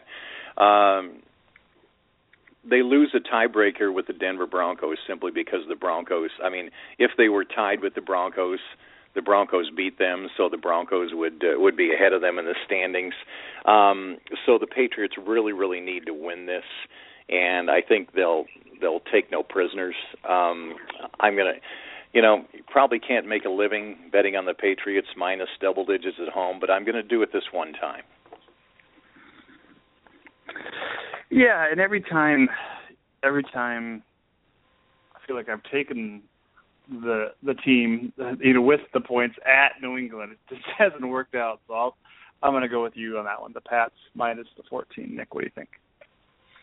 Yeah, make it a clean sweep. Other than a trick play, Tennessee would have gotten shut out last week. So, and that was against the Jets. And I think the Patriots are a lot better team than the Jets. Maybe not defensively, but overall they are. So I got to go with New England. Yeah, and you guys, another thing you have to look at in this game is look at how good the Patriots defense looked last week. They basically, I know they beat up on the Texans last week, but it really was the defense that stifled the Texans. So their defense is playing at a high level, even if their offense isn't. Okay. The Giants at Carolina. What did you have? 5 All right, on this here we one go. again? No, it's the Giants at home against Carolina. Yes, sorry. And the Panthers, the undefeated Panthers, are favored by 5 points now. It's gone from 6.5 down to 5.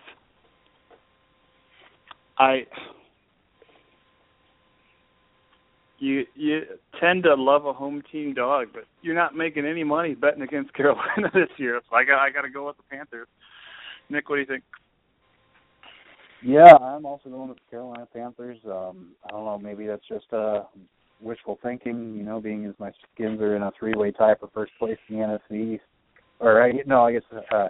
Three-way tie. So maybe it's just wishful thinking, but I still think Carolina they're on a different level from anybody else in the NFC right now. So they should be able to win this by a touchdown, I would think. Well, you guys, I had the Giants circled earlier when I was making my picks, and then I just couldn't. The Giants looked so good against a Miami defense that if you let Odell Beckham run by himself down the field, who's going to ever stop that? They could do that all night. I guess I'm surprised the Giants only won by like 6 or 7. They win by 7 points at Miami. It was pretty sad. The Panthers defense is gonna make that look like they were playing a Pop Warner team.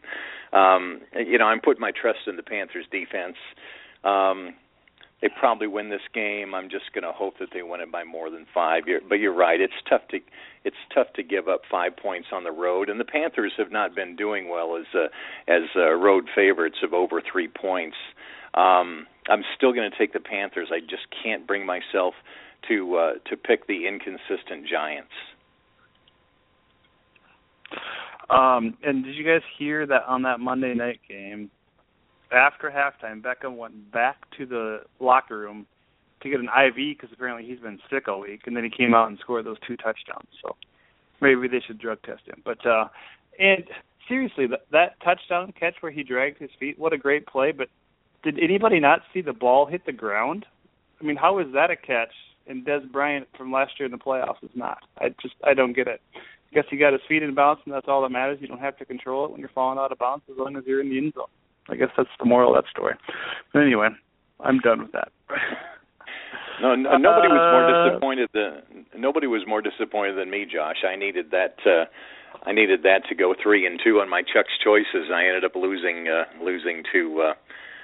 that game. So 2-3, and it's like, come on, Miami, give me an effort. Oh yeah, they don't know what to do down there, I think. Wait till we get to that game. Buffalo at Washington. What do you got for us, Chuck? Bills are 1-point favorites, and I believe they started out as 1 point. I believe Washington started out as a 1-point favorite in this game. It's now switched over to the Bills, which isn't a big difference, because basically you're picking the winner of the game. It went from Redskins favored by 1 to Pick'em, and then it went to the Bills favored by 1. So Buffalo by a point. Nick, what do you think? I guess I'll take the Skins. I don't love it, though. I definitely wouldn't actually be putting money on it, because it seems like with Washington, every time you start to believe in them, they just lay an egg. And Buffalo is a quality opponent. But I'm still going to go with the Skins. They seem to be a pretty good team at home, so I'm going to hope that holds out. Sorry, backtracking. Did we swept Panthers, right? Yes, we did. Okay. Yeah, I'm gonna take Washington. I believe in them at home. And they're dogs. Even though it's only 1 point, why not? Washington. Chuck, what do you think? One of my favorite axioms, in fact, I made this up, is that a trend will last as long as it takes for you to identify it, and that's what happened with the Redskins. A trend will last as long as it takes for you to bet on it, I guess, is a better way to say that, because Washington had been so good at home, and they basically were undefeated against the spread at home. And then it came to the Cowboys game, and then I picked the Redskins because they were so good at home, and they fell flat. But I'm going to go back with what's more likely to happen. The Redskins have been good at home. Maybe the Cowboys game was just a little bit too much in the spotlight for them. Now they have one of those 10 o'clock Pacific time games, 1 o'clock Eastern time games at home against the Bills. The Bills are starting to question themselves. I'm going to take the Redskins to win. Okay. Another sweep. Nick, did you also? Another sweep. Okay. Jacksonville hosting the Atlanta Falcons. What do you got for us, Chuck? Wow, this could be another one. Even though it wasn't a national game last night, look what the Jaguars did last week to the Colts, racking up 51 points on them. Jaguars are favored by 3 over the Atlanta Falcons in Jacksonville. And I thought what was even more impressive was the fact that this game was that game last week against the Colts was 13-3 Indianapolis at one point, and then kaboom, they woke up. I was trying to remember the last time a team put up 50 in the NFL. That just did not happen maybe happens once a season, it just seems like. But I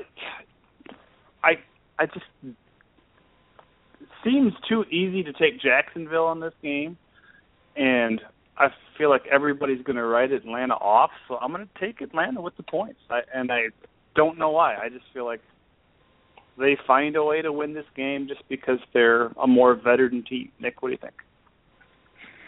I think I can't believe it's only a 3-point spread. I would take the Jaguars even at -7. I think go Jaguars.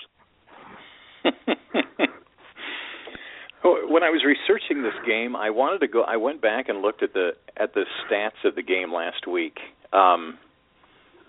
The stats were basically even. Total yards 380 to 322. Passing yards 226 to 227. That was in favor of the Colts. Rushing, Jacksonville had an edge in rushing. Then I thought, well, then it must have been turnovers. But each team had 2 turnovers, and each team had 1 touchdown by special teams. I cannot figure out how in the world the Colts lost 51-16. When you look at the stats, that's a 21-20 game right there. I guess what I'm saying is Jacksonville is a little bit inflated this week. Atlanta has got to break the jinx somewhere, and I am going to, if the Jaguars hadn't won by that much, maybe it'd be a pick'em game. I am going to take the Falcons +3. I can appreciate your stance, but I think maybe Nick said the best line of the day so far. I can't believe it's only 3 points. Kansas City at Baltimore, home team dog. Yeah, Chiefs 7.5. Ooh, 7.5. Oh wow. Why not? Baltimore's terrible. Kansas City's going to control the ball. Not going to be a lot of points in this one, so it's hard to give up that many points when I think the over-under is probably going to come in at like 39, but I still think it's pretty safe just because it's Jimmy Clausen at quarterback probably. Kansas City minus the 7.5. Nick, what do you think? That's just too many points for me to give to Alex Smith on the road. I think the Chiefs win this game, but they probably win it by like 4 points. At 7.5, that's just too many, so I'll take the Ravens to cover. Hey, guys, I'm going to take the Ravens plus 7.5 points at home simply because Kansas City, this is one of those things that used to happen to the Broncos every year. They'd have a great season. Then later in the season, they'd have to go out to the East Coast and play an early game. And that's when I started looking at the correlation, between that. I mean, they're used to playing every game in their own time zone. The last time they went to an earlier time zone, it was Cincinnati, and they got beat, I believe, 36-21 or something like that. That was early in the season. Now it's later in the season, and they have not played a game, on the road in the Eastern time zone since then. So I'm gonna say that the Ravens have just enough to stay there. I know the Chiefs want to win it. They might have to come back to win it. They don't score a lot of points, so it's hard to ask a team that doesn't score a lot of points to win a game on the road like that, without a high-powered offense. So the Ravens' defense will keep this close, and I think the Chiefs will win, but I think it'll be a close one. I'll take the Ravens. You guys both picked the Ravens last week against Seattle. And Thomas Rawls broke his ankle. And how is Seattle, besides Russell Wilson versus Alex Smith, they're not really that dissimilar in these two teams. So I'm just saying, good luck with that, guys. Good luck with that. It's Jimmy frickin' Clausen. I'm going to be so right on that game. Sorry, guys. Green Bay at... Well, one thing you can look at is the fact that Russell Wilson is a much more mobile quarterback than Alex Smith is, even though Smith can get out of things. But it's basically, a scramble and pass, and I don't see Kansas City doing that to him. But Baltimore has no pass rush anyway. But anyway, we'll agree to disagree until I'm right on Sunday. All right. Green Bay at Oakland. Sorry. I just wanted to point that out. Packers are favored by 3 against your Raiders, Josh. I love them when they're underdogs. I also love to pick against them, so I'm happy either way. And 3 seems about right. I can see them beating us by 3, so I'm going to take Oakland. Pray for the push. Nick, what do you think? I'm going to go the other way. I just think the Packers, they see Minnesota just one game behind them in the division, and they're going to come out ready to play, I think. So I'll take Green Bay. I'm going to stick with the Packers until they falter under Mike McCarthy calling the plays. I think they found something there, and I'm hoping he's still playing he's still calling the plays this week. I like the Raiders, I do, and I in fact I had them circled earlier, and then I switched to the Packers. So let's take the Packers -3. They're kind of in a dogfight for the division. Josh, I don't really feel good about this, but just good enough to take the Packers. Okay. Let me ask you, as fantasy guys, let me ask you this: is it? I know it's usually a dumb strategy to take 2 running backs on the same team, but given the Raiders' penchant for not stopping the run, would it be wise to take both Starks and Lacey and play them if you have them both? I don't dislike that strategy. It is a little bit risky, but I think it's a little bit different when you have guys like Jeremy Hill and Gio Bernard, guys that do different things. Right. And I just feel, and I know, obviously Lacey and Starks are different, but it's not like, Lacey or Starks is a 5 or 6 catch guy per game. They're both running back. They're both running back. So I guess I would probably not do that. I would feel way more comfortable starting both Spencer Ware and Sharkander Quest versus you guys in Baltimore Ravens. Nick, what do you think? Right.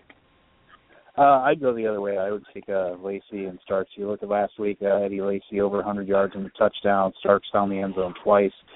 They're both productive players in a far more high-powered offense than they've got in Kansas City. So I would go with the Green Bay backs. Okay. Do we have another double digits touchdown, 2 touchdown spread? Cleveland at Seattle. Yeah, Seattle is even favored by more over the Browns than the Patriots over the Titans. With the Seahawks, you got to give up 14.5 points. That's rough. But I don't know how you could pick Cleveland in this game, even though that's a whole lot of points. I gotta go Seattle. Don't love it, so I'll go Seattle minus 14.5. Nick, what do you think? I'm going to go with Seattle. I mean, remember, Seattle's they're a different team than they were in years past. The Seattle offense is moving the ball, scoring points left and right. So, in the past, that would have been a lot of points for a team that usually just ran the ball. But now that they're slinging it all up and down the field and Doug Baldwin's scoring touchdowns all the time, yeah, I'll go with Seattle. As much as I hate to pick big favorites at home, this will be my second one this week after taking the Patriots. Now I'm going to take the Seahawks, and for one big reason.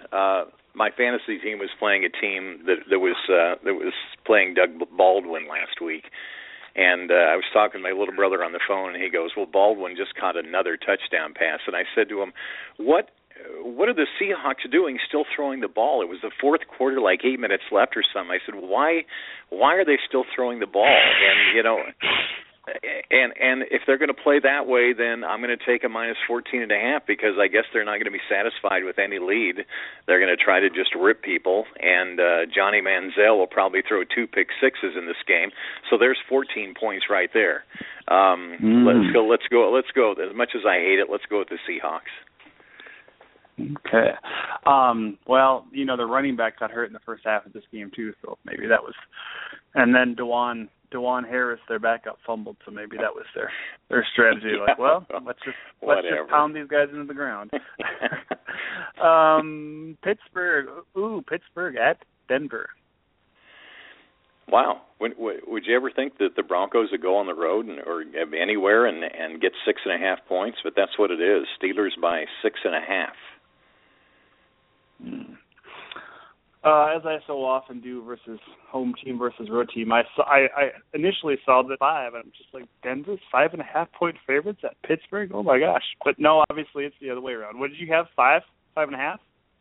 6.5. 6.5. Wow. Let me check this real quick and see what the latest is here, Josh. I just got these about an hour ago, though. Yeah, Steelers still 6.5.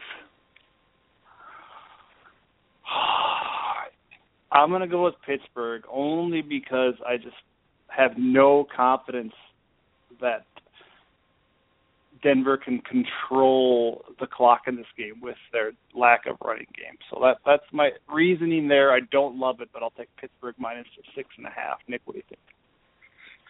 I'm going to go the other way. I think Pittsburgh finds a way to win this game, but 6.5 points, that's just too many points against a solid Denver defense. I think that defense is strong enough to keep this one close.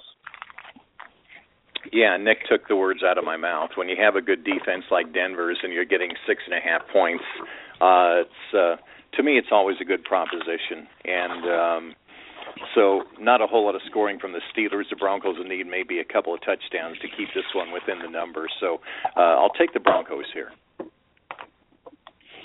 Yeah, and if you like this is the week if you like wide receivers versus cornerbacks. We got Beckham versus Josh Norman, and Harris and Talib versus Brown and Bryant and Wheaton. That's good. Should certainly be entertaining, both of those games and those matchups. San Diego hosting the Miami Dolphins. Officially the Who Cares game of the week. This might be the Who Cares game of the season. Well, still got the Monday night game to come, Josh. Let's see. Dolphins, the Chargers are favored by 2 in this game. At least one of the Monday night teams had at least a 3-game win streak, right? That's why I'm giving this one the edge. Oh, Dolphins -3. San Diego. I'll take San Diego. Why not? I initially circled Miami, but I'm taking San Diego. I don't know why. Whatever. Nick, what do you think? Home team. Oh, I don't know. Miami's got a good running back that they don't give the ball to. San Diego's got a terrible running back they keep feeding the ball to. How do you pick between that? I don't know. I guess I'll just go with San Diego because they're at home. Yeah, Nick, that you made a great point there. Here's my view on this one, and if you want a reason, the Monday Night Football, I think, was the whole season for Miami. Now they have nothing left. They, on the big stage, they were supposed to give it their best, and I don't think their defense gave it their best. If they're going to let receivers run downfield, unchecked, like Odell Beckham, then what are the Chargers going to do? On the Chargers side, they've gone from having something to fight for to let's go out and have fun and play football. Miami's coach is a little intense. He's never going to let Miami give up.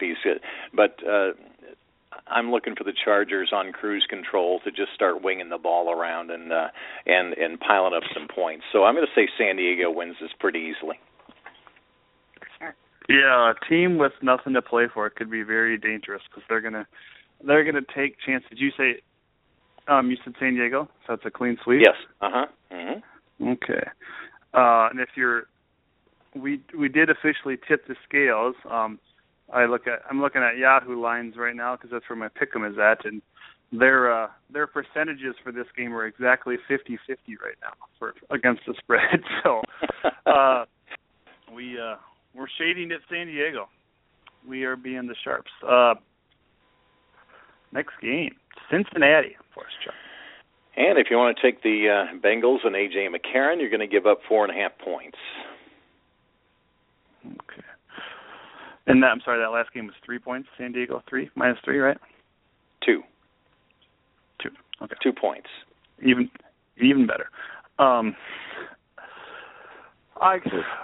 I gotta go San Diego in this game. I think their defense is too talented to let Blaine Gabbert move the ball. Yeah, I know San Francisco is a different home team, but and it's hard to bet against that home team, dog. But I gotta think San Diego.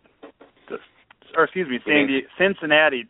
Cincinnati pounded pretty hard in this one, even with the backup quarterback. Nick, what do you think? Yeah, I'm with you, and I don't love it just because the backup quarterback, you worry about him making some rookie mistakes. I don't think he's a rookie, but, first time playing type of mistakes. But, yeah, like you said, they've just got too solid of a defense. They've got a great running game they can rely on, and I think they can win this one by a touchdown.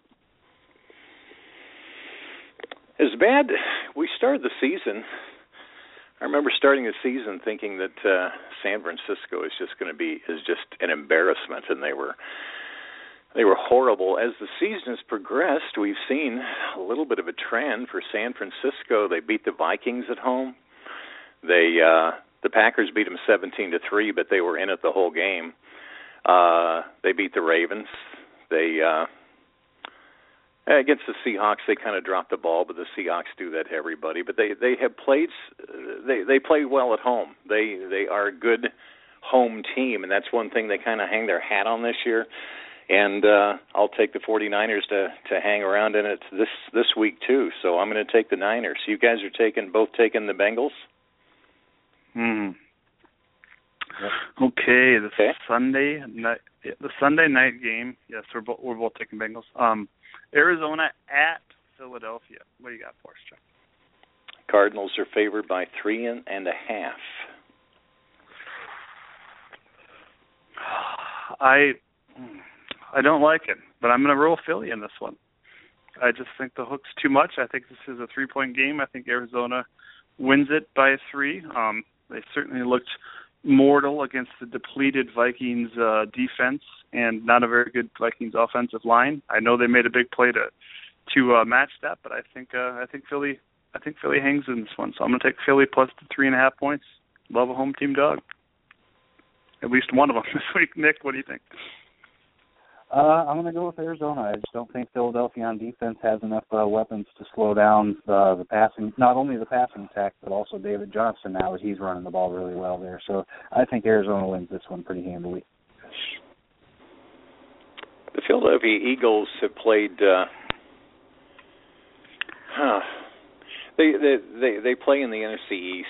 They have not played that good of teams. Now they played an elite team in the Patriots and won with 3 defensive touchdowns. I put my faith in Bruce Arians, and I'm going to take the Cardinals in this one. Although Josh, you may be right on this one. Maybe 3-point game. The Cardinals are going to win. I hope it's by more than 3.5, but I'm going to take the Cardinals. Okay. Last one, Monday night. I want you to go first, Chuck, since you love this game. All right. Well, Drew Brees and the Saints are favored by 3 points against the Lions, and this is one of those feeling games, where the Saints are going to put on a show on this one. This may be the last time, or one of the last few games that Peyton and Brees are together. I'm looking for, the Saints are out of it, so you're going to see a lot of footballs in the air. The over-under on this game, by the way, is 51, and they'll probably eclipse that pretty easily. I think, remember how entertaining that Saints and Giants game was? Well, now you have the Lions and the Saints. This could be, like one of those games you played out in the street, where you have no running game. You just try to hit receivers the whole game. Look for it to go over, and look for the Saints to win it by more than 3. Okay. I just don't have enough faith in the Saints defense to give them that many points. I know they're at home, but it's not an unfamiliar surface for Detroit. So I'm going to take Detroit. I had initially taken the Saints, but I'm going to take Detroit, and I don't like it at all. Nick, what do you think? I'm also taking Detroit just because their defense is better. New Orleans, that defense has been just terrible this year. So I have to go with the team that's got a better defense when both teams have pretty solid offenses. Okay.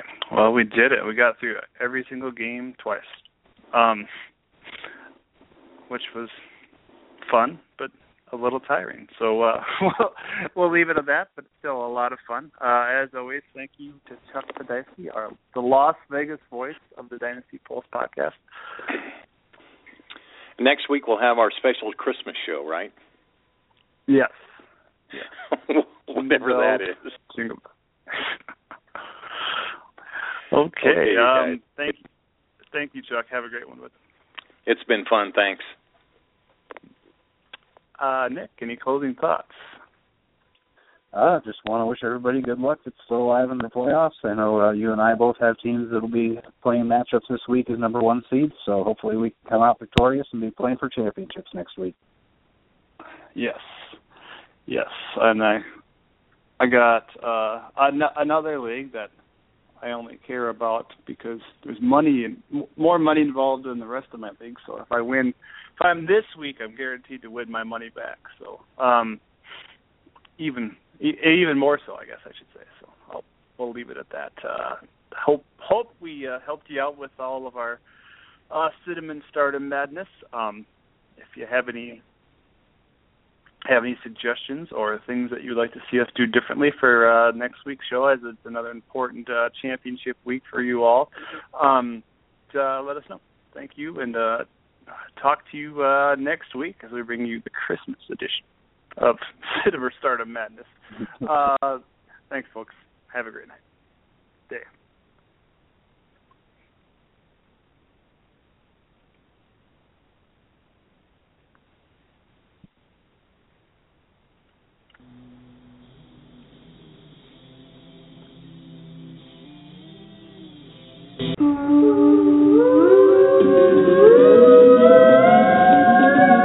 Thanks for listening to the Dynasty Bowl podcast with JT, Gilson Rescue Wagner, and Joshua Johnson.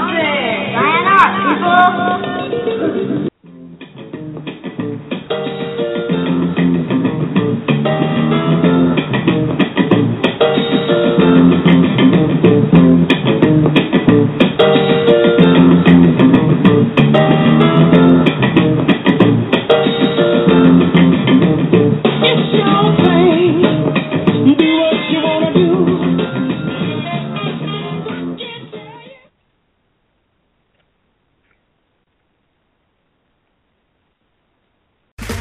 Okay, round two. Name something that's not boring. A laundry? Ooh, a book club. Computer solitaire, huh? Ah, oh, sorry, we were looking for Chumba Casino. That's right, ChumbaCasino.com has over 100 casino-style games. Join today and play for free for your chance to redeem some serious prizes. ChumbaCasino.com. No purchase necessary. Void where prohibited by law. 18+ terms and conditions apply. See website for details.